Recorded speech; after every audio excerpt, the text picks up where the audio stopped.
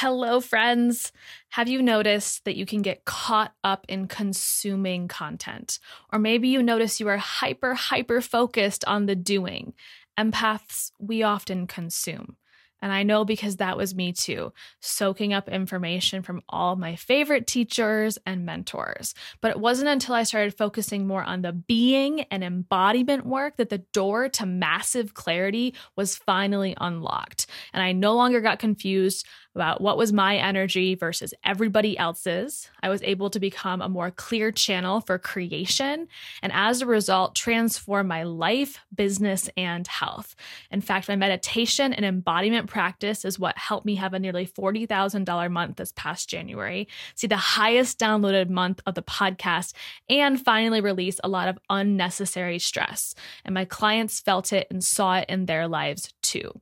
It wasn't reading more articles. It wasn't doing more busy work. So I'm inviting you to graduate from the spongy empath consumer into the self-activated sovereign healer. You can take your podcast listening experience from, ooh, I feel seen, heard, and inspired to, holy shit, I actually feel different. My being has shifted. I am the embodiment of the woman I desire to be. The Third Eye Collective is a simple way to upgrade your experience and commit not only to a meditation practice that complements your healing, but also receive personalized coaching so you can be clear on what direct actions to implement into your highest goals. There are two simple ways to get involved at $11 or $22 a month with no commitment. So if this is calling your name, click the link in the show notes to join this amazing and growing community. Welcome to the Uncensored Empath, a place for us to discuss highly sensitives, energy, illness, healing, and transformation. My name is Sarah Small, and I'm a life and success coach for empaths who want to create a thriving body, business, and life. Think of this podcast as your no BS guide to navigating life, health, and entrepreneurship. You'll get straight to the point, totally holistic tips from me in real time as I navigate this healing and growth journey right beside you. This is a Soulfire production. Today, I'm going to share my birth story with all of you. May 8th at 9:25 p.m., our daughter, Emerson Jordan St. John, was born. She came earthside and graced us with her presence, and I got to hold her for the first time the day before Mother's Day. The last, 12 days now, she's 12 days old, have been such a cocoon of love and just soaking in all of the baby cuddles, this really sacred window of the first 40 days postpartum. And I've been checking in with my team, but other than that, really stepping back from work.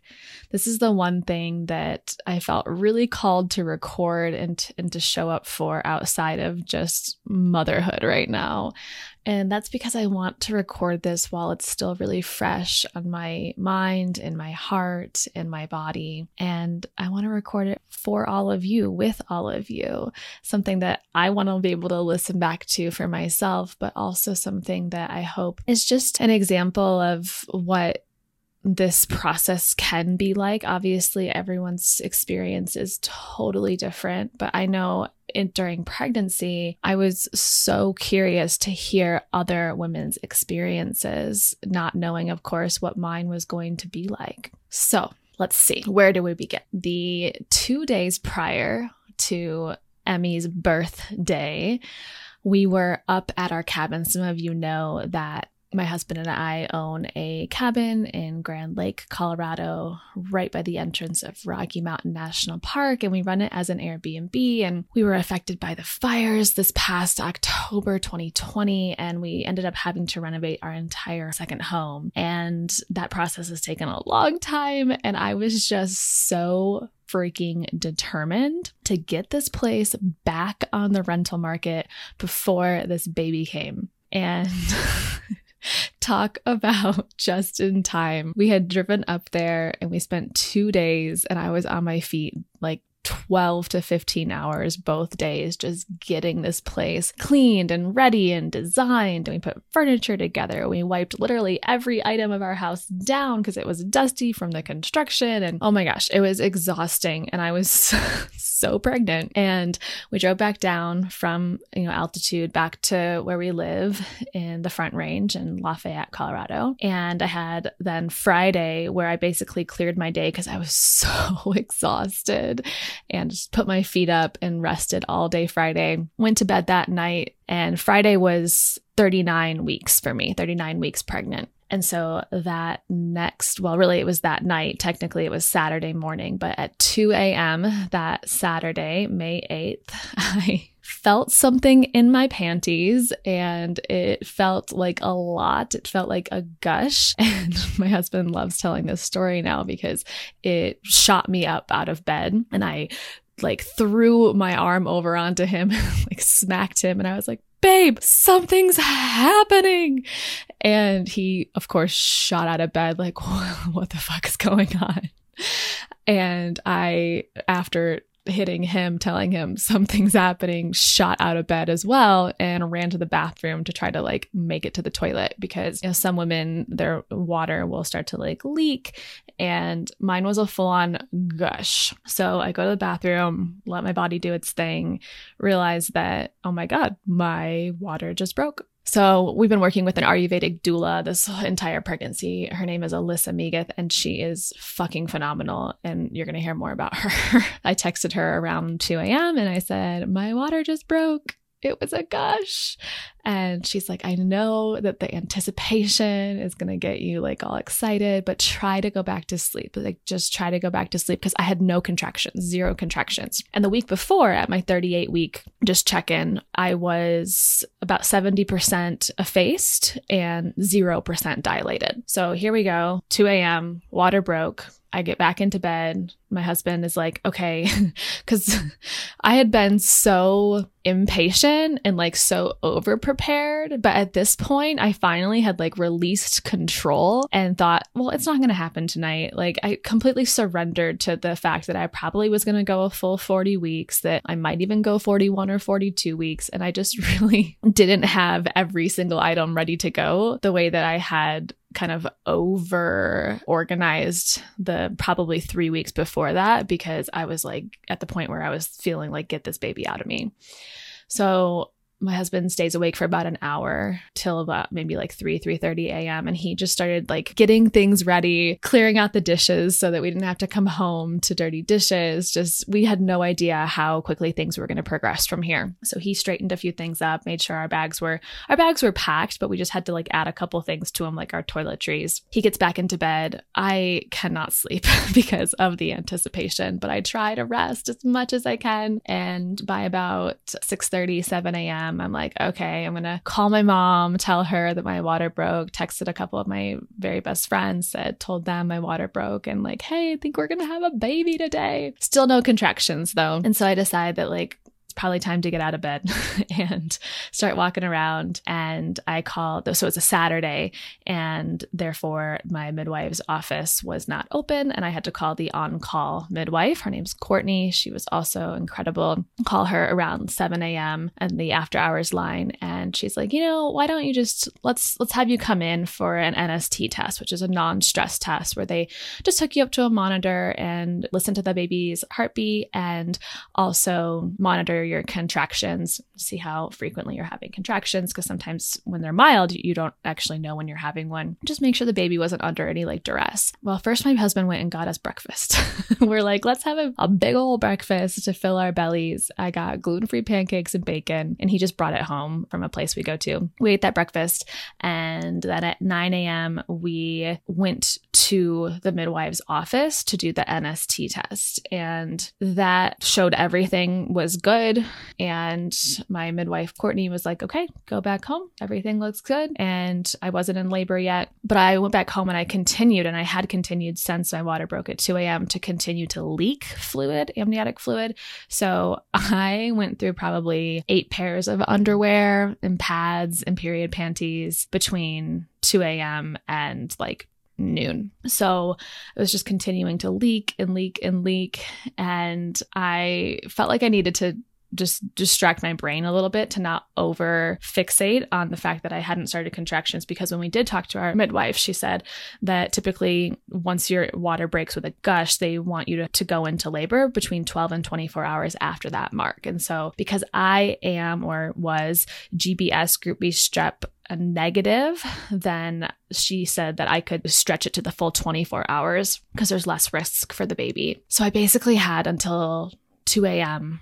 Saturday night / Sunday morning to go into labor and to get this baby moving. So I went home after that NST test and I turned on Eat, Pray, Love. Don't know why, just happened to see it on Netflix. And I was like, this feels like a happy movie to just turn on sort of in the background. Turned that on and I opened my computer, literally went through and like sent some very like last emails to my podcast team, to my assistant coach team, who they're going to be covering all my calls or have been covering my calls for my programs while I'm out on maternity leave. And I had also needed to go in and sign all my tax forms because my taxes had just been completed by my accountant. So I went in and finalized my taxes and spent probably an hour or two just like tying up loose ends, which I'm actually really, really glad I did. I was still plenty comfortable enough to be sitting on my computer and doing it. Contractions still hadn't started. And looking back, I just think I'm really glad that I didn't leave those things kind of open-ended and had to then, right when we got home from having a baby, worry about them. So that's how I spent my morning. And then at about 1:30 in the afternoon, I started my birthing day affirmations. So for probably 2 months leading up to my birthing day, I had been very dedicated and committed about listening to Hypnobabies recordings every night before bed. And throughout most of the pregnancy, especially second and third trimester, I had listened to a lot of meditation and a lot of hypnosis in general. But more specifically, those last 2 months was when I went all in with the Hypnobabies recording. So it's a specific program that you can purchase, and there's different recordings for different phases of the pregnancy. And then there's very specific recordings that you listen to on your actual birthing day. And so at 1:30, I turned on the birthing day affirmations. So it's not actually hypnosis, but just affirmations. And at the same time, I started what's called the Miles Circuit. And Miles Circuit is it's really simple. It's just 3 different movements or postures. They're similar to yoga postures, and they're meant to help baby get into a good position and to get labor going. So the first position I did down on our living room on our couch, and it was basically child's pose, but I put a big old pillow underneath my like chest and head, and my butt was up in the air instead of back on my heels. And so my belly was just kind of hanging there. And you hold that, each of them it's 30 minutes long. So it's a 90-minute circuit, 3 different postures. I went into that first posture, held it for 30 minutes, got all cushy, comfy, and closed my eyes and listened to my birthing day affirmations. And contractions started. So at that point, I really started to feel the contractions because I had been having some mild contractions, maybe 1 every or 2 an hour since 2 a.m., but like clearly not anything that was in any pattern or created any consistency. So it wasn't until I got into this posture that it really started to amplify. So I got through those 30 minutes and was like, okay, I think it's getting close to game time here. And I moved then upstairs to my bedroom. And the second posture is basically just a side lying pose. So it's really similar to how I had been sleeping throughout this entire pregnancy with my like 7 pillows at night. And you bring the top leg into a bent position over a stack of pillows, and the bottom leg is straight, and you just lay on your side. And the birthing day affirmations were about an hour long. So I finished those up as I did the 30 minutes of the second posture of the Miles Circuit. And you lay on your left side. So you don't do both sides. You just lay on your left side. And by the time I got done with that 30-minute session, my contractions were really amplifying. So we started to text. My husband was in charge of this at this point. Texted my doula, who happens to live in my neighborhood, so she's super close. And we started to hydrate. I started to like drink a bunch of electrolytes to just make sure this was the real thing. And back at the NST test that morning, one of the suggestions both doula and midwife made was that if labor hadn't started and we needed to kick things up, that I could eat 2 tablespoons of castor oil mixed in with scrambled eggs. She suggested I do that about 12 hours after my water had originally broke, and then again 4 to 6 hours later. So it was about 12 hours, and my husband made me some actually really delicious eggs.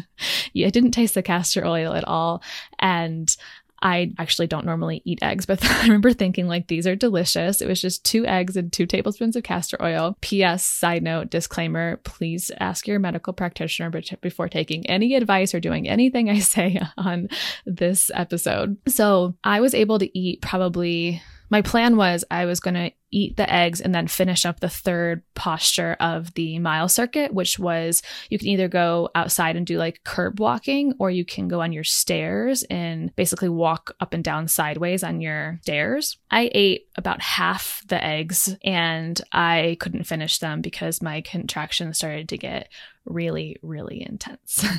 And that was about 3 p.m. They were 3 to 4 minutes apart. And again, we're texting our doula and saying, I think it's time for you to come over now. So she got to our house probably around 3:30 p.m. And on her way, or before she actually came over, she told Andrew, my husband, to get me into the bathtub and that would be a good test to see where I was really at. So I got into the tub as she was on her way over.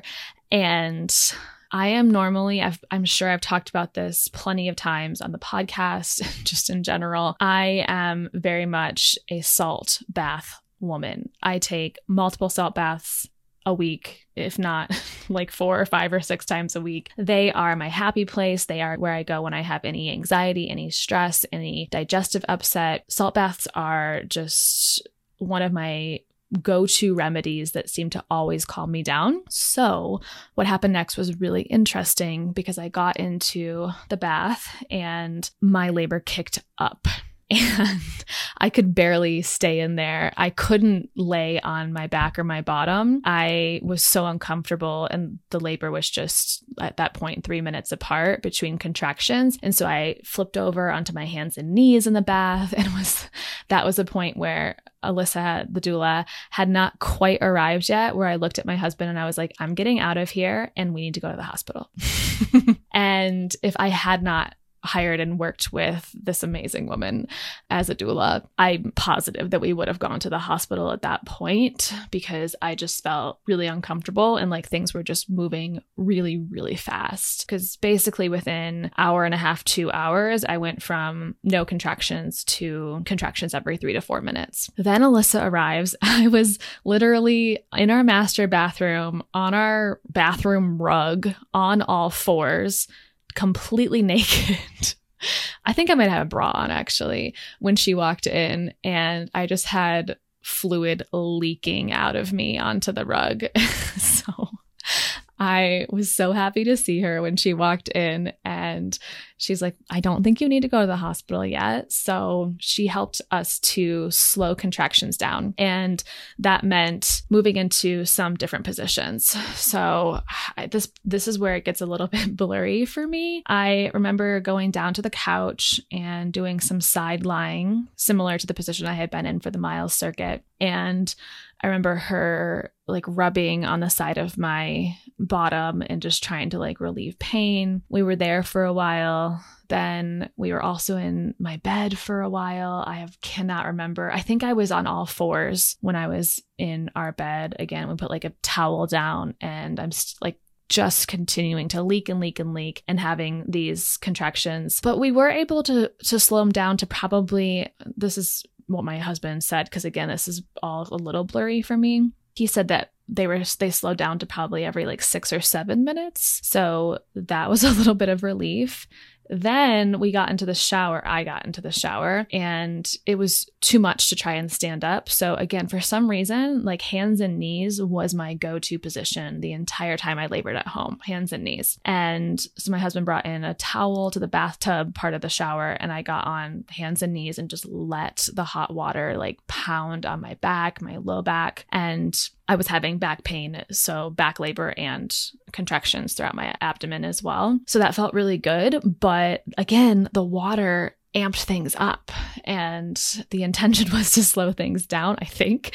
But once I got in the shower, it just kicked up once again. So at that point, we started to think, okay, it's probably about time to move, to get into the car, to go to the hospital. And I remember putting on like underwear because I needed to wear some clothes into the hospital and like out into public. And then they're like, what do you want to wear? I remember them asking me, what do you want to wear? And I was like, I don't know, just grab a robe. So I had just actually ordered this really long, cozy, comfy robe on Amazon for postpartum recovery. And I was like, just grab that. So I like throw undies on, had a bra on already, put my robe on.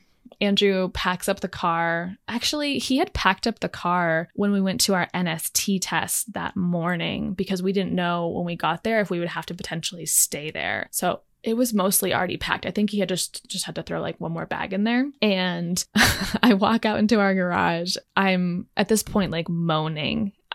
This whole time I'm laboring loud.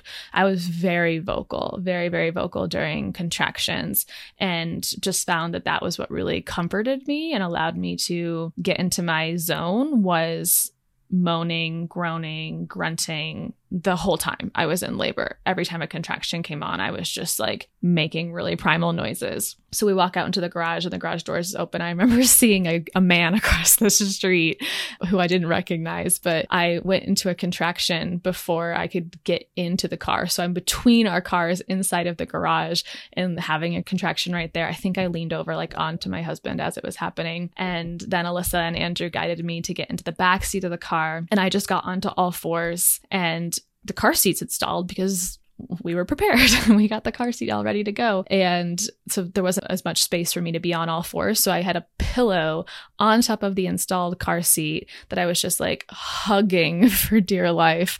And then my knees were on the seat. And one thing that was also really comforting to me, I don't remember at what point I started doing this, and I don't know if Andrew brought it to me or Alyssa brought it to me, but just like a face cloth folded hot dog style with warm water. And I was just holding that on my whole vagina, vulva, perineal area. And I had been doing that actually for a while during contractions, partially to like not make a mess all over my house, but also because it felt really, really comforting. So I remember I had that in the car with the towel underneath me and I'm on all fours and we start moving. Alyssa is in the car in front of us guiding the way. Obviously we've been to the midwives at the hospital many times, but she just guided us there. And she and Andrew were on speakerphone with each other just in case I felt the need to push while we were in the car. I remember her saying, let's get on speakerphone just in case this baby comes in the car, something along those lines. And I heard that and I was like, oh, fuck. So then I got into the car and in my head, I was like, this is not happening in the car. This is not happening in the car. And I had a mantra actually that I was repeating in my head over and over again. And it's again, a bit of a blur, but I was talking to my baby. I was talking to her and saying, not yet, baby, just a little bit longer, baby, just a little bit. Like, can you wait a little bit longer, baby, a little bit longer, baby. And just talking to her in my head. And somehow, I had been having these contractions 3, 4, 6 minutes apart for several hours at this point. And the 10-ish minute drive to the hospital, I didn't have one contraction. And it's almost like my body just kind of like tensed up and like knew that it wasn't time. And actually one of the books I was reading during pregnancy called Mind Over Labor, it's a short read, but there's some interesting research that they lay out inside of that book. And I'm paraphrasing and just doing this from memory, so I may not be exactly to the point of what they said in the book, but essentially there's research on mice. And when mice are either like they get picked up out of their cage they're in labor, they'll stop labor when they get picked up and held. And then there was another one where they're put into a cage or a container where there was like the smell of a cat. Same thing, it halted labor. And so I think of this now and I think my body is so instinctual and is so smart and intelligent that it knew like, okay, this is not the place that you want to give birth and not like the safest place to deliver a baby. So labor halted for, I mean, it wasn't a long time, but like 10 minutes felt like a really long time at that point because I had been working so hard. My body had been working so hard to dilate and to get the baby's, head start to drop down. And she had been head down for months.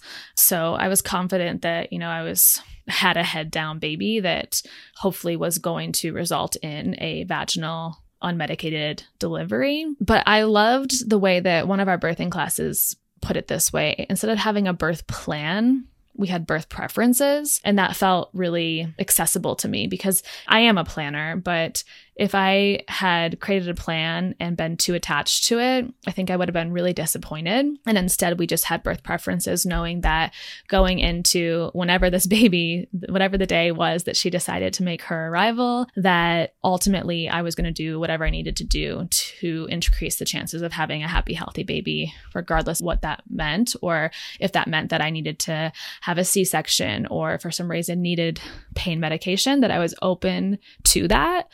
But what I preferred and what I had been like visualizing in all my hypnosis practices was a vaginal, unmedicated, natural delivery. So here we are in the car and I was talking to baby girl in the back of my head thinking I might not make it, like we might not make it. But as we got closer and closer, and I didn't look up once, but I could kind of sense the turns we were making. And Andrew kept like asking, are you okay? Are you okay? And then he would say, we're almost there. Or like, we're on this street, we're on Dillon.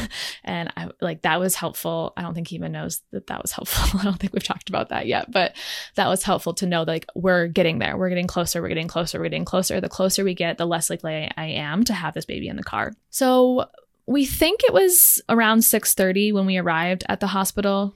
My husband and I are both a little blurry on that as well. I mean, time was just, the experience itself wasn't a blur because I was completely present for it. But there were times when the pain waves, pressure waves were so intense that it felt a little blurry. And time as a construct like definitely blurred over this entire day. So we got out of the car and Alyssa parked next to us and she had all her stuff and she was like, don't grab your stuff. We're just going in. Like she told Andrew, come back down later and grab your bags. We're going, like, let's get into the hospital now. And I remember walking in and I was still like leaking everywhere. And they have their little like triage desks, especially with COVID. Total side note, this could be a whole nother conversation and discussion and episode, but having a baby during COVID is a whole other thing. We walked into their little triage station and I was not wearing a mask. I don't know if I was supposed to. I honestly have no idea, but I remember like sort of thinking like, oh, everyone's wearing masks. Should I be wearing a mask? But my brain and my body were in a completely different place. And I believe we briefly I think Andrew had to get his temperature taken to be a visitor. And then we had to just walk up one flight of stairs. So down the hall on one flight of stairs, I remember, I think it was Alyssa who asked, like, do you want to take the elevator? And for some reason, I was just like, I think it felt slower. I was like, that feels slow. So immediately I was like, no, I just want to take the stairs. So we walked up that one flight of stairs and arrived at the triage center for the labor and delivery section of the birthing center within the hospital. And when we got there, I started having a contraction. And so I remember just putting my arms on their front desk table and just like leaning over and like having the contraction. And they were asking for like my ID. We had done pre-registration, so we had done all the paperwork, thank God. But I think they just needed my ID. And so Andrew like got that out. He might have had to show something as well. I don't know. But it was pretty brief. And then they shuffled us into a room. And I think they literally just put us in like the closest room they could get us into because I was clearly getting pretty close to having a baby. And at that point, our nurse came in and my midwife came in, and then Alyssa, doula, was there, and then Andrew, husband, was there. So those 4 individuals, 3 women and my husband, were all in the room with me. And midwife I'm pretty sure it was my midwife. She came in and did a vaginal exam, cervical exam, to see how far I had progressed. And I was about 8 to 9 centimeters dilated and 90% effaced. I remember we were in room 252 for some reason. I remember that. So clearly, I mean, I think back at it and I think about just the knowledge and the wisdom and the experience that my doula brought into this process. And just, she'd seen so many women birth that I felt like I could trust her completely. And that really made a huge difference for me in this entire experience. And my husband calls me out on it all the time, do not have hardly any trust for our medical system after trauma within chronic illness and my autoimmune journey. And so when Andrew and I were thinking about what kind of birth preferences we were going to have and like where we were going to have this baby, I was more inclined to have a home birth and he was more inclined to have a hospital birth. And we kind of met in the middle and found this birth center within a hospital where I could work with a midwife and I could work with a doula. And I felt confident that my needs and preferences would be validated and honored and respected. And like I said before, I would have definitely gone to the hospital at 3:30 instead of 6:30 if Alyssa hadn't been with us. And I also realized once they told me those numbers, like how perfectly timed we had gotten to the hospital. So I don't know how she does it, but I literally got there at the perfect time. The baby was not going to fall out of me in the car, but I was very close to getting ready to push. And that was ultimately my goal. My goal was to labor at home in the comfort of my home for as long as possible, and then to go to the hospital basically just to push. And that's really what we ended up being able to do. I'm really, really grateful for that. And again, I feel like that was possible because I just surrendered all my trust over and said, you know, you've done this a million times. She knows what to look out for. I have no idea what the fuck I'm doing. So my body was made for this, but I've never been through it before. And so it just felt honestly this like warm hug of women around me, plus the love of my life next to me. It's really hard to put into words. I'm feeling emotional now because I felt so held. And I got up onto the hospital bed and I thought that I would probably, and Andrew and I talked about this a little bit, and he agreed that I'd probably push and deliver on hands and knees, or more like maybe even like a squat position. But when I got there, I laid on the bed, I believe for the vaginal exam, and I did not want to get up. At that point, I was like, I'm not getting up. I didn't want to be on my back, so I turned onto my side. But I do remember all of them suggesting like, hey, because there's a spa in the birth center and it was open. I mean, there's only one tub, but they had told me beforehand because I was like, oh, I'm probably going to want that. And they said that it's normally available. It's normally open. There's not like a high demand for it, so that I'd probably be able to get into it. So it was open and they're like, okay, do you want to move to the tub? And I was just like, nope, I do not want to get back into the water. The water and I are not friends today for the first time ever. And I'm just going to trust that. I'm going to trust my intuition. I'm going to trust the sensations I've had in the water so far today. And I do not want to go into the tub. And they're like, do you want to get into the shower? Because, you know, you have your shower within your room. And I was like, me and water. No, we're not going into the shower either. And I had options, you know, to move around, to get onto all fours, to sit up. And I just did not want to. I don't know how else to explain it other than my body was like, this is where we're camping out. This is where you're going to stay. So I turned over onto my right side. I preferred for some reason to like be on that side, and just instinctually, intuitively bent my top knee and kind of like pulled it up towards my chest. And I asked for the peanut. So it's like two balls kind of like stuck together. So I asked for that to be able to put in between my legs. So they grabbed that and I put that in between my legs and just laid on my side. And my husband was literally like forehead to forehead with me. Actually, I don't know why we got into this position, but he had his hand on my face. So instead of putting my head down on the pillow, my head was resting in his hand.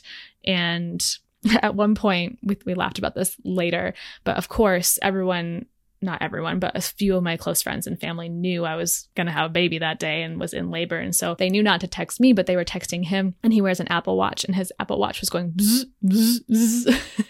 And at one point he just like literally like ripped it off his wrist and threw it on the ground. He was like, stop. And it wasn't bothering me, but it was bothering him. And it was like buzzing my face. So if you texted my husband, if you texted Andrew during that time and you're listening to this, you might have been part of my labor. So he was holding my face, and, we would kind of lock eyes, and then I would look down, and then I would look at, the midwife and the doula and the nurse. And my nurse's name is Bryn, and she was a fucking rock star. I feel so lucky. I feel so lucky to have had her by my side. So she was always on the opposite side of Andrew, and she was pushing and just massaging my low back and my hip. And I just remember thinking, I fucking love you. This is amazing. Like, thank you. Cause there was a ton of back pain, and, contractions were hard. And so Andrew's there, and then my midwife's like literally just sitting at the end of the foot of the bed, kind of giving space. And then Alyssa is by Andrew coaching me. So she's kind of just like, and they're all checking in with each other. Everyone's communicating really, really well, but she's just like checking in with me and coaching me through some things and some suggestions. And also when we got there, I don't even know how she did this so fast, but it was like, we got there, I might've been having the vaginal exam or something. All of a sudden the lights were dim. There was like cool projector lights on the ceiling that were like, I don't even know, colorful lights just like moving around slowly in circles, because she has this little projector. And then she had this like, gosh, I can't even think of the name of it, like a banner, like this really beautiful kind of, it reminds me of a lot of things that I saw in India when I traveled there. And she like put this like beautiful banner up, and it had like pom-poms on it, and it was just like beautiful colors. And like the mood was set. And I had brought stuff that was in my bags that I had not like planned to like set up, but a lot of comfort things that I thought I would use, like my essential oils. And we didn't have our bags, so we didn't have any of that. And that was totally fine. But she stepped up and set the mood immediately. And then in one of our prenatal appointments, Alyssa had asked me like, what kind of music do you listen to, or what would you want to listen to? And at the time I was like, oh my gosh, I have no idea what I'm going to be in the mood for when it actually comes to labor and delivery. But I think what I'm going to want is to listen to mantras. And I sing mantras, do Kundalini Kriya to mantra, just listen to mantra all the time, play mantras when I teach yoga. And I thought, that's maybe something that I'll want to listen to, because it's very meditative. It's very therapeutic. So she turned on like a birthing mantra. And then I remember her asking me like, what mantras do you want to listen to? Because I think she just did that out of memory. And I love the album. It's called Mantras for Divine Grace. And so she turned that one on. And I remember when one specific mantra song came on that translates in English to courage. It's the courage mantra. And that really inspired me. And then there was another one on that album that has some English lyrics that say, and I'm coming home, and I'm coming home, and I'm coming home. And for some reason, I locked into that one as well as the courage one. And the coming home one, I just thought like, my baby is arriving today. She's coming home. She's coming home. She's going to be here so soon. And at this point I'm pushing. So listening to the mantras, looking up at these beautiful lights in the ceiling, and starting to just mother-led pushing. No one told me to start pushing. My body just was like, okay, it's time, let's go. And Alyssa was coaching me a lot in the way that I was actually moaning. And again, like it was very, very primal, but there's a tendency, because this is the most intense thing I've ever done in my entire life, and the most pain that I've ever experienced in my entire life, at least on a physical level.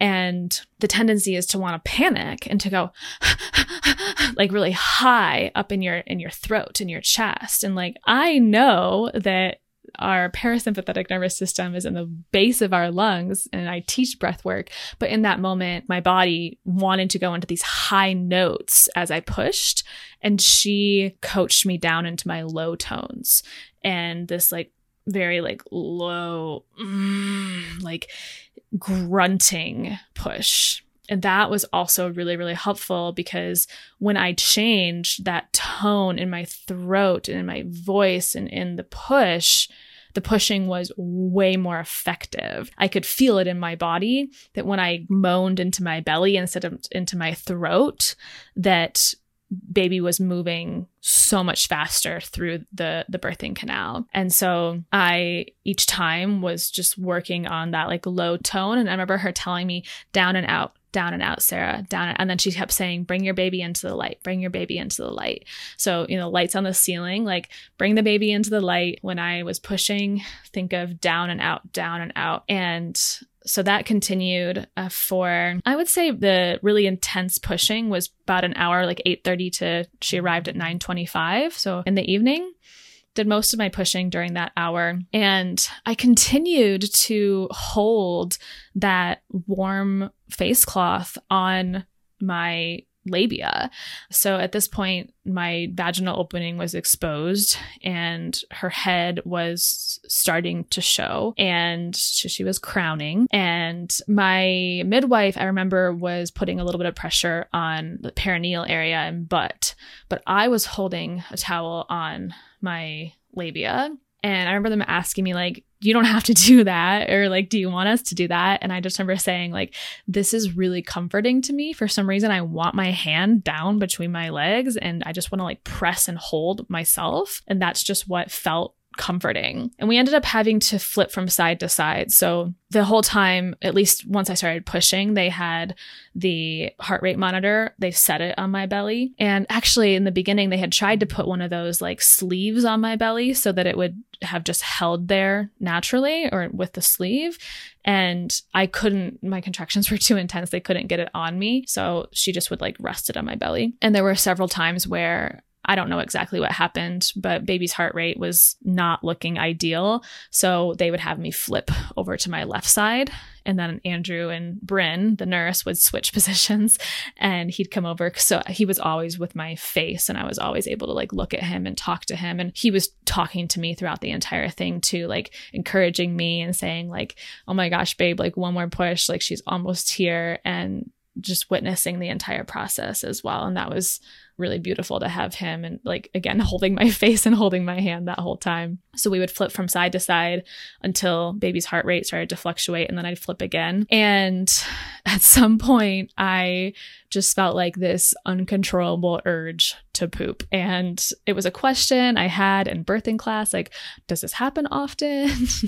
Like, what happens when you poop? I know it's actually quite common and quite normal, but am I gonna poop? How can I not poop? Because I don't really want to poop. But the castor oil definitely increased the chances of my pooping during pushing. And that did happen to me.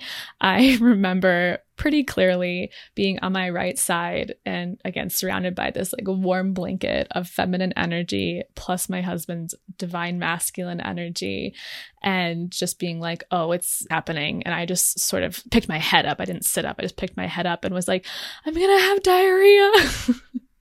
And sure enough, some loose stool came out. I never saw it. I never had to deal with it. They literally like just ripped the pad out from underneath my butt, rolled it up and replaced it right away. But I sat back and had clearly known what I had just done and felt so bad. I started crying and I was like, I'm so sorry. And Bryn, the nurse, bless her fucking heart, she was just like, pooping is progress, pooping is progress. And I just like, I didn't feel judged or really, I mean, I was embarrassed for a moment, but it passed so quickly. And my attention just went right back to pushing this baby out. And it really wasn't a big deal at all.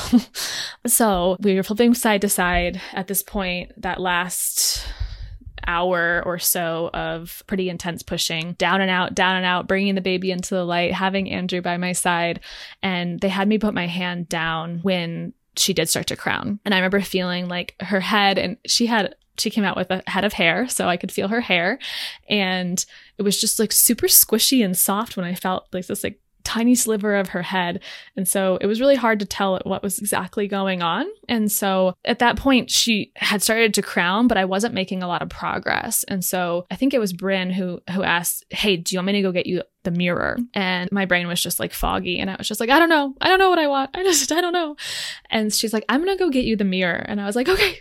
So she went and got this like rolling standing mirror and brought it in at the end of the bed so that I could see what was happening. And I'm actually really grateful for that and that she suggested that. I think everyone was on board with that being something that I probably would benefit from. And that was also something in our birth preferences that I said I probably would want, because I know that my personality is such that like I'm a very visual person. So if I can see it and I realize that I'm not making as much progress as I thought I was, I'm going to work harder. And that's basically what happened. They put the mirror there and I was able to see that opening where her head was, but it was so much smaller than what I had imagined I touched.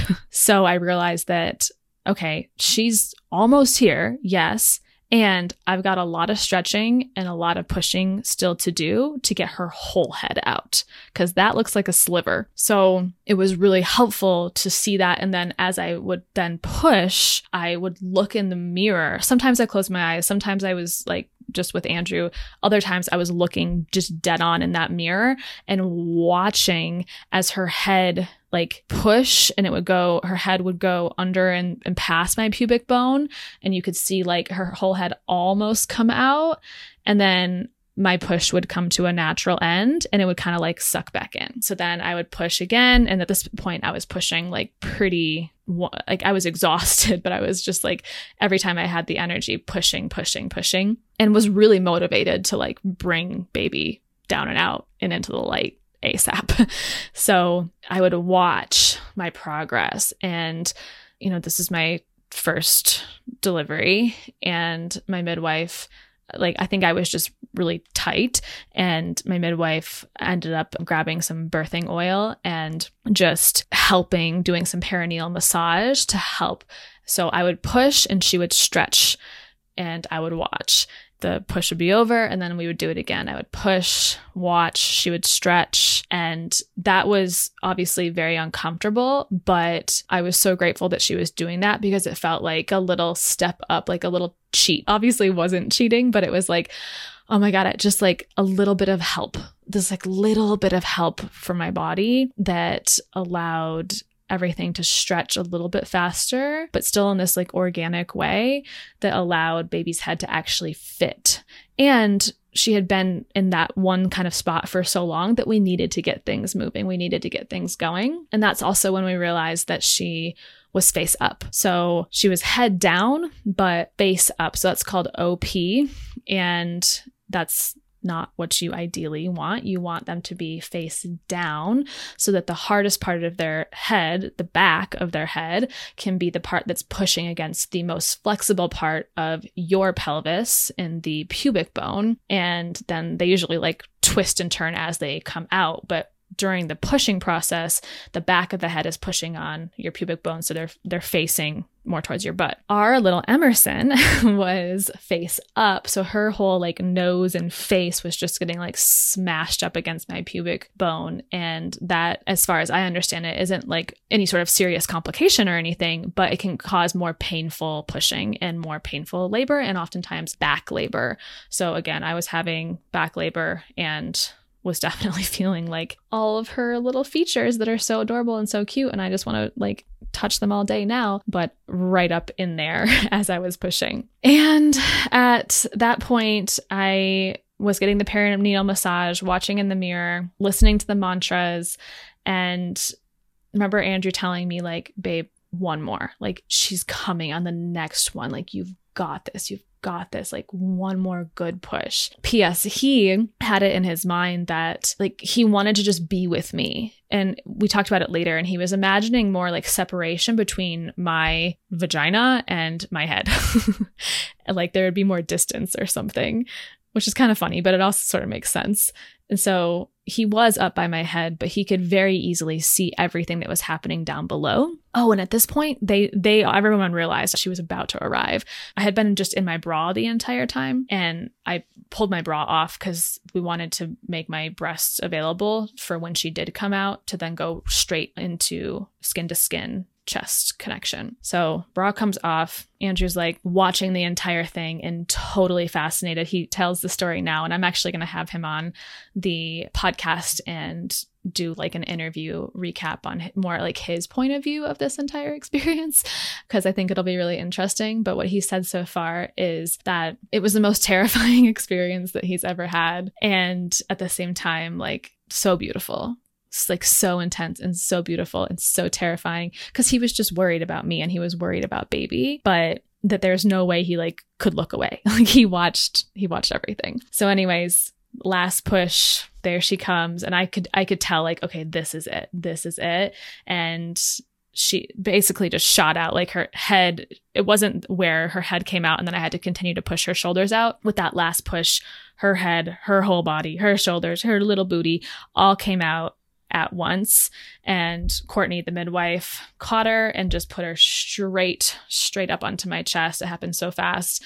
And put her belly onto my breast. And then I remember the nurses just like putting blankets on top of her immediately and kind of just like wiping her off a tiny bit. We asked not to do a bath while we were at the hospital. We didn't want her bathed. We wanted to wait until she got home. And then the research I'd done shows the benefits of leaving some of that beautiful white gooey stuff on their body, leaving that on and actually just rubbing that into their skin. And so we just had her on my chest. They did a little bit of suction in her mouth, but she started crying right away. And I just got to hold her and feel her. And I just like, I thought that I was going to have this really like teary, almost like sobbing reaction when that happened. But honestly, this was the most intense thing I had ever done in my life. And my body felt more in shock. And so it was beautiful in its own right. But there was also a lot of shock where my whole body started just like trembling and shaking and kind of like involuntarily like convulsing. So at that point, I was on my butt, like on my back, knees bent, and had her on my chest and was holding her. But like my legs were just shaking. And I remember looking down at her and just being like, my baby. We didn't have a name for her yet either, so I didn't know what to call her. So I was just like, my baby girl. Like, oh my God, it was just so incredible. So incredible. And Andrew got emotional and was just like right there with us. And we kept her on my chest because of the benefits of that mother to baby skin contact for about the first hour. So poor guy, had to wait a while to actually hold her, but was just like staring at, like you couldn't take your eyes away, like just staring at her with me for that first hour. And she came out very cone-headed. And we both were like a little, I think, shocked at first and like how cone-headed she was. But within an hour or two, that had really gone down like almost all the way. It was fascinating and incredible and just so crazy. So had her on my chest, and that's when placenta has to come out. So we still had her umbilical cord attached until it stopped pulsing. We decided to do delayed cord clamping. And I would say probably like 5 minutes, maybe. Again, time's a little bit of a blur, but I think after about 5 minutes, I remember the midwife saying that my cord had stopped pulsing, and did Andrew want to cut it? And he wasn't planning on cutting it, but they just kind of like were like, you know, here it is. Do you want to cut it? And he was like, oh, okay. So he did. And I think it's special that he did. And ultimately it would have been fine if he didn't, but he did. He cut the cord after it stopped pulsing. But my placenta still hadn't come out. So they ended up having to do some fundal massage, and we were going to wait to breastfeed until the placenta came out just to like not overwhelm my body too much. But we ended up, I don't know if needing is the right word, but deciding that it would be best to start breastfeeding pretty quickly after the cord was cut, because my placenta had not come out, and that nipple stimulation of breastfeeding can encourage contractions and can encourage the placenta to come out. So I started breastfeeding, which little girl just latched right away. It's just so wild to me that my body knew exactly how to nourish this baby, and she knew exactly what to do to get there. And we actually watched. So she was on my chest and they're like, yeah, babies have they basically start to crawl. They like will kind of bend their knees to crawl up to your boob instinctually. So she started doing that. She was like getting her knees all up in my belly, trying to find the nipple. And that was also a really good indication and sign that like it was time to start breastfeeding pretty much right away. And she latched right away as well. So she's latched, breastfeeding, placenta's still not out, but the cord is cut. And I don't remember this, but Andrew remembers Bryn, the fucking amazing nurse. She said, it's been 25 minutes, just so you know, we're at 25 minutes. And typically they want that out by 30 minutes. So things were coming down to the wire as far as like needing to get the placenta out. And I was also having a fair amount of bleeding. So they were like a little bit concerned about that, but I don't remember ever feeling like there was any sort of panic. It was just like everyone was really calm, but it just felt like, okay, we need to do something. And at that point, my midwife was like, I really think that you would benefit from just not an IV injection or hook up to Pitocin, but just like a thigh injection of Pitocin in order to get the contractions back going, in order to get this placenta out like in the next 5 minutes. So I remember like turning to Alyssa again, trust was a big thing for me, and being like, do I have to? Because I really just didn't want anything in my body. I was like, is this really what I need to do? Is that what I should do? And she's like, Courtney's the midwife. Trust her. Yes, you need to do this. Obviously, it was still my choice. She didn't say I had to do it. So I was like, okay, like just do the Pitocin. And they gave me the option of in the IV, which they had hooked up just in case there was any emergencies, but it was just the port. Nothing ended up getting hooked up to my IV ever. I didn't even do like a saline bag or anything like that. So they did the Pitocin in the thigh. And at that point, Courtney, my midwife, instructed me to start pushing again. So I probably had, maybe 2 or 3 big pushes to get the placenta out. And once it came out, Andrew, first of all, was like, holy shit, like, what is that? And again, my little warm blanket of women were all kind of like, that is a big ass placenta. So apparently, and I had nothing to compare it to, but apparently I had a very large placenta. I can't remember if they weighed it or not, but I think they were like guessing on kind of how much it weighed. And at this point, Andrew also went over and she was like, do you want to see it? And he actually like put gloves on and like held it up, and like you could see the little tear within where like the amniotic sac had been torn and my water had broke. So it was really cool, but it was not comfortable to push again. However, that pushing was not anything like little baby girl's head. So placenta came out just in time, and my doula Alyssa ended up taking my placenta home with her to then deliver to my placenta lady to get encapsulated with some herbs to help with some postpartum healing. The thing that really sold me on investing in getting it encapsulated is how it can, at least anecdotally, benefit postpartum or prevent postpartum anxiety and depression. And that's something, anxiety for me, I've been concerned about. And actually, I haven't really felt it, but wanted to have the option for the placenta to take in, capsules should I need it. So she took the placenta, or ended up taking it. At that point, she's still there. But my midwife then stitched me up. I had 2 tears. So perineal and one in my inner labia, and both required just a couple little stitches. They were both 1st-degree tears, so not major. I was pretty damn happy about that.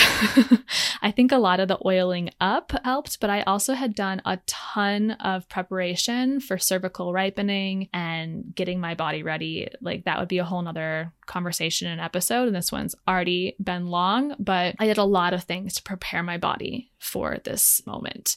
So I think that really had a lot to do with how little I teared, and also that I was able to labor at home until 8 to 9 centimeters dilated. So at this point, I have my baby on my chest and I'm still like trembling and sort of in shock, but just like so overcome with emotion, that it's just so surreal. Like this child is now on my chest that I grew inside of my body for the last 39 weeks and 1 day. That's when she came, 39 weeks and 1 day to her due date. And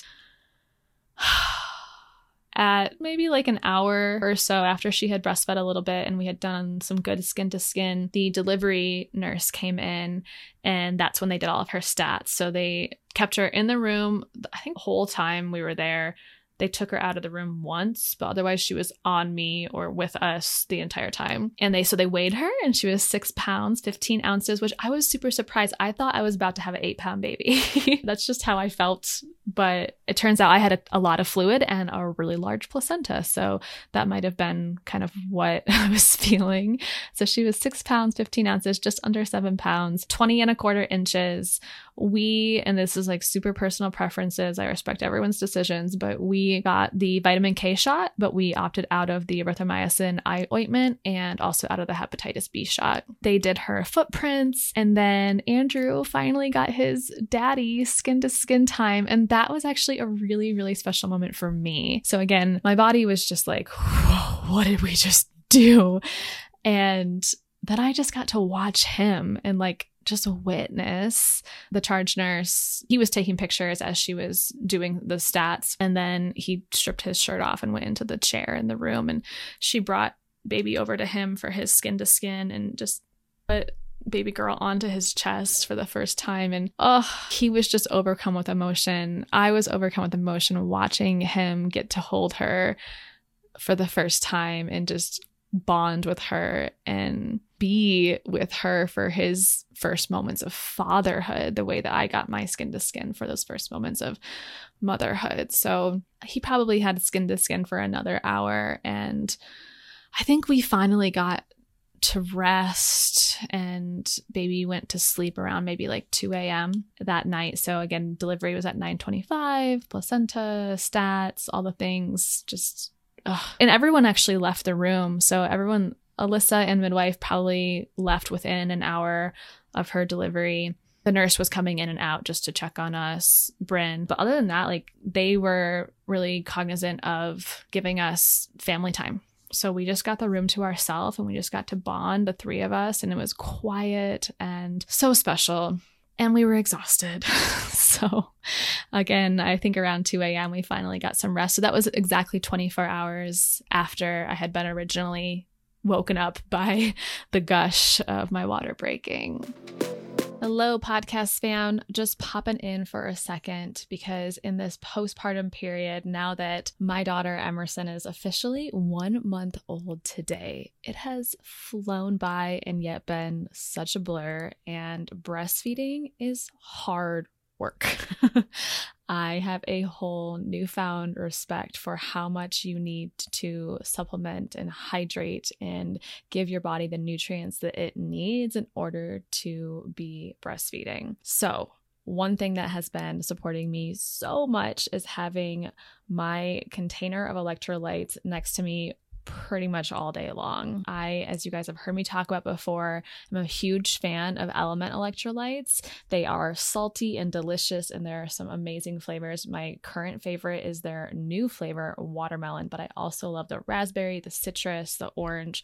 They're all really good. And electrolytes are charged minerals that conduct electricity to power our nervous system, and mine has felt a little bit fried lately because we are not sleeping through the night. We are getting max about 3 hours of sleep at any given time. So regulating my hydration as well as my husband's and balancing fluids inside and outside of my cells has been so supportive, literally feels life-saving. And as a Uncensored Empath podcast listener, you get to try these amazing electrolytes for free. You just pay $5 in shipping. You get a free sample pack. Simply go to drinklmnt.com/empath to try it out. Again, that's drinklmnt.com/empath. And I'd love for you to let me know what your favorite flavor is and tag me over on Instagram.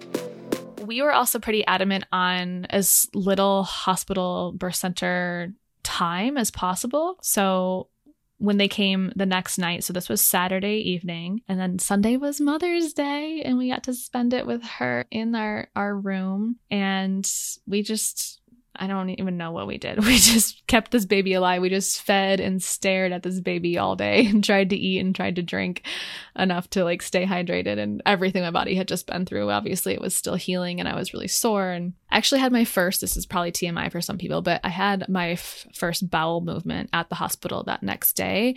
And it was not as bad as I thought it was going to be. I was definitely a little nervous and a little freaked out, but it was fine. It wasn't comfortable, but it was fine. And so that night they did her 24-hour check. So team came in and she was down 4%. So I don't think I realized this, but babies often drop weight when they're first born, and then it takes them a little bit of time to get back up to their birth weight. So she was down just 4% of body weight, down to like 6 pounds, 10 point something ounces. And that was really good. It wasn't too much weight loss. And she passed her hearing test and everything with flying colors. So we were like, can we leave? So obviously we weren't going to leave at like 10 o'clock at night, but I asked if then in the morning we wanted to get some rest. And then I asked if in the morning we could leave as soon as possible. So they made that happen, and we had to see the pediatrician. Midwife had to come back in. They had to get like a lot of paperwork ready for us, but otherwise we were ready to go. And so by noon the next day, we were out of there, discharged, peace, thank you, but see you later. I want to go home. It was under 48 hours that we had in our room, in our birthing center. And we had our first car ride home. And that was another thing that I heard a lot of moms say, like, was so scary. And they were so freaked out about that first car ride home. And I sat in the back seat with her just because we didn't have the mirror installed yet. And I just wanted to be close to her. And Andrew drove us, but I didn't feel like this overprotective sense or anything. It was just like a 10-minute drive home, super simple, not stressful.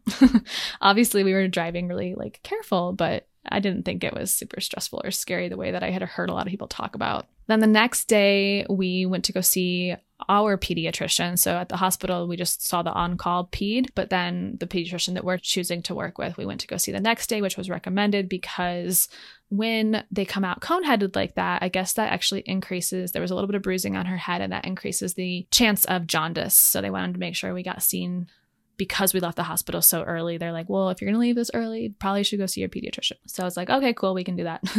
So Tuesday, this is about 48 hours after, maybe a little bit more than 48 hours after her birth, they weighed her at that appointment, and she was already back up to 6 pounds, 13 ounces. So just 2 ounces under her birth weight. And the pediatrician was like, how did you do that? I was like, I don't know. She eats a lot. She sleeps a lot, and she loves the breast milk. My breast milk also came in really quickly. I would say, well, I guess I don't have anything to compare it to, but my colostrum came in at least a month before she came, and I was having some leaking of colostrum before she even arrived.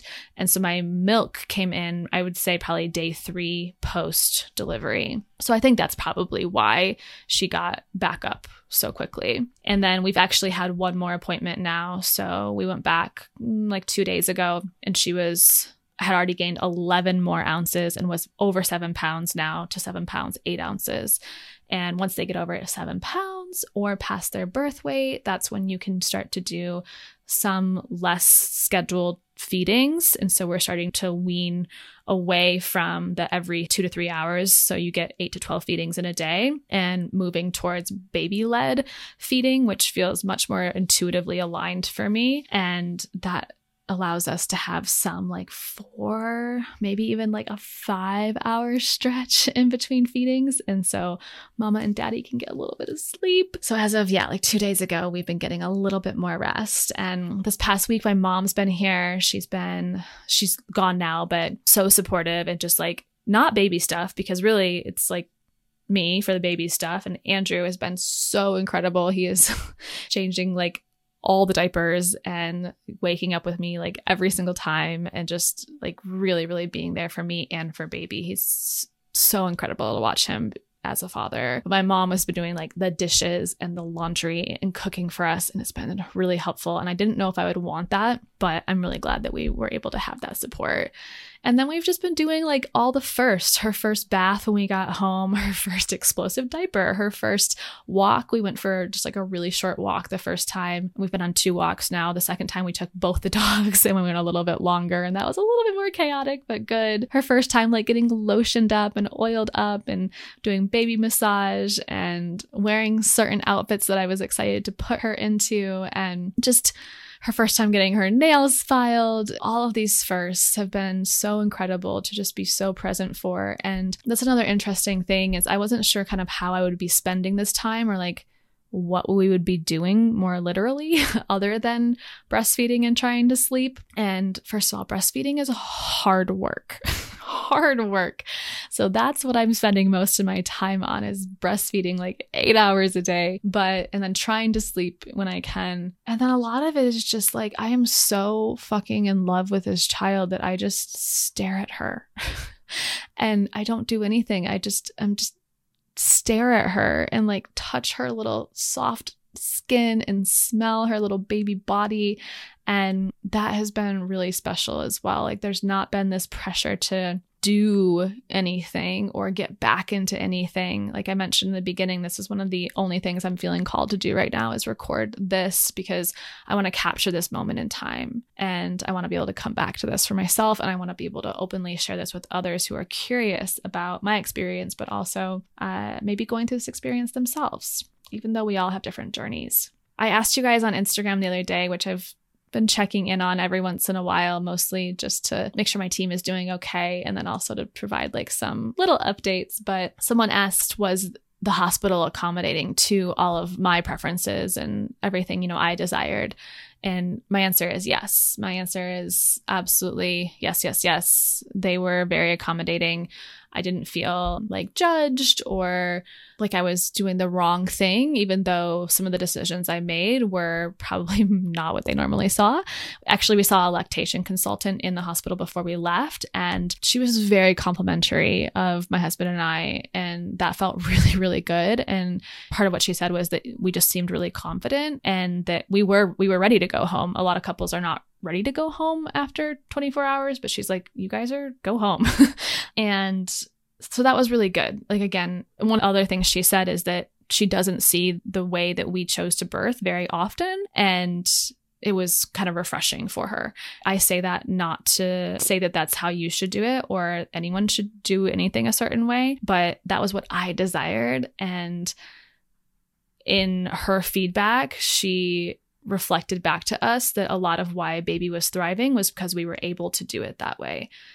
If I had to do it a different way, I would have done it a different way. You just never know like how your baby wants to arrive earthside. And again, birth preferences over birth plan and surrendering to however baby wanted to make her appearance. Oh, and I would say the next day, so 9:25 p.m. she arrived. Probably the next day by like 2-ish.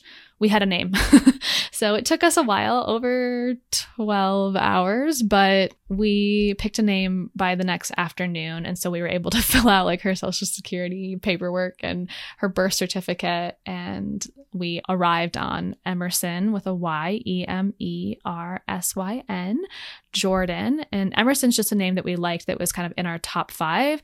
And then Jordan is after my brother, Jordan. And then she has her daddy's last name, St. John, Stjohn, Emerson, Jordan, St. John. And honestly, we just both, after looking at her and actually seeing her face for those 12 or so hours, we both were just like, she's an Emerson. That's who she is. And we're still playing with kind of calling her Emerson, calling her Emmy. We also like MJ, like EM, and then J for her middle initial, MJ. So I call her Emmy J sometimes. She's got all sorts of nicknames already, and she's 12 days old. And then the other question I got on Instagram was just what I was most surprised by. And I actually haven't mentioned this yet, but my plan, that was, again, more of a preference, but I thought that I was going to want to be headphones on, plugged in to my Hypnobabies recordings the entire time I was laboring, and then during pushing as well. And that just ended up not being the case. So I loved listening to the birthing day affirmations during that mile circuit when my contractions first started. But then I had no desire to listen to those hypnosis recordings during contractions or labor. And instead, like, it almost felt like, and I'm sure some people would totally disagree and have had totally different experiences, but it felt like too distracting to me.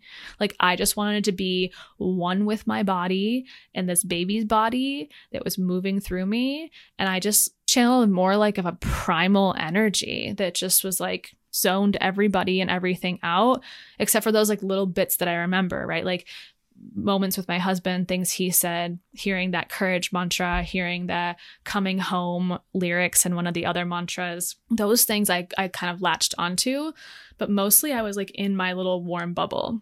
And so I'm surprised that I didn't listen, and it felt perfect the way that I chose to do it for me. And I know that there was still massive benefit to have listened to for those 2+ months every night before bed, those like prep hypnosis recordings, because I used some of the cues that were in them. Like there's an orange hypnoanesthesia that you can cue. And so I was visualizing the color orange around my cervix and my vaginal opening as I was pushing. And that was part of the tools and techniques that was taught in the recordings, even though I wasn't listening to them in that moment. And then the bubble of light was also part of it. And I felt very much in my bubble the entire time as well.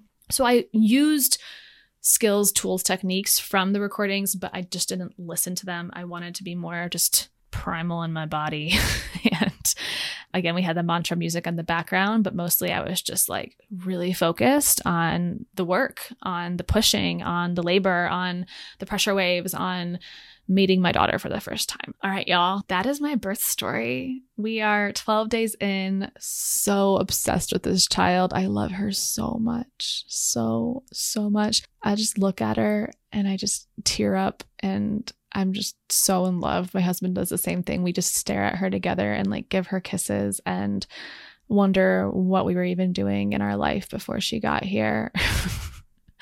So obviously this is a big shift and a big change and a whole new journey I'm am embarking on called motherhood. And I'm excited to see what other inspiration and changes that brings into my life as a whole. So our days now are slow yet busy with baby, and I'm planning to take another 3 to 4 weeks off to just be with Emerson and with Andrew, and we have some other family coming in to visit and to meet her for the first time. And something I told Andrew in planning some of the postpartum stuff was just that my family has seen so much darkness in the last 6 years. And almost 7. So it'll actually be 7 years next month since my brother Jordan died, who Emerson's now partially named after. And there's just been this darkness and this sadness and stress and drama and overwhelm and massive grief of unsurmountable losses of Jordan and Joe. And it just felt so good to bring light into the world. And now to be able to share that light with my family who has also experienced so much dark, and not to depend on her or put pressure on her to be this light for us, but just something to be fucking happy, like just pure joy and happiness over this beautiful, divine child who chose Andrew and I as her parents. And I feel so blessed and I feel so grateful that she chose us, that she came down as our spirit baby and our rainbow baby after loss and miscarriage last year. And she feels like just such this light in our lives. And I'm just so grateful. And I cannot wait to see the person that she becomes and the things that she wants to do, wants to create, wants to experience. And one of my goals as a mother is just to let her be herself and to experience the freedom to be herself in this life. Okay. She's taking a nap right now, and it's about time to go wake her up for another feed. But thank you all so much for listening. I hope that you've gained something from this. And regardless of what stage of life you're in, if you want kids or don't, if you're currently a mother or not, or maybe you were a mother in a different way, I hope that there was a part of today's conversation and my sharing with you that resonated or that you'll take with you. Okay. I love you all so much. Thank you for listening to this really intimate experience of my birth story. And I would love to hear from you all if you have your birth story, or maybe you have like a blog or a recording, or you posted about it. I would love to read yours as well. I just think that we all have different experiences, and it's so helpful to and interesting, captivating to be able to hear people's vast array of experiences. Okay, I will see you guys next time.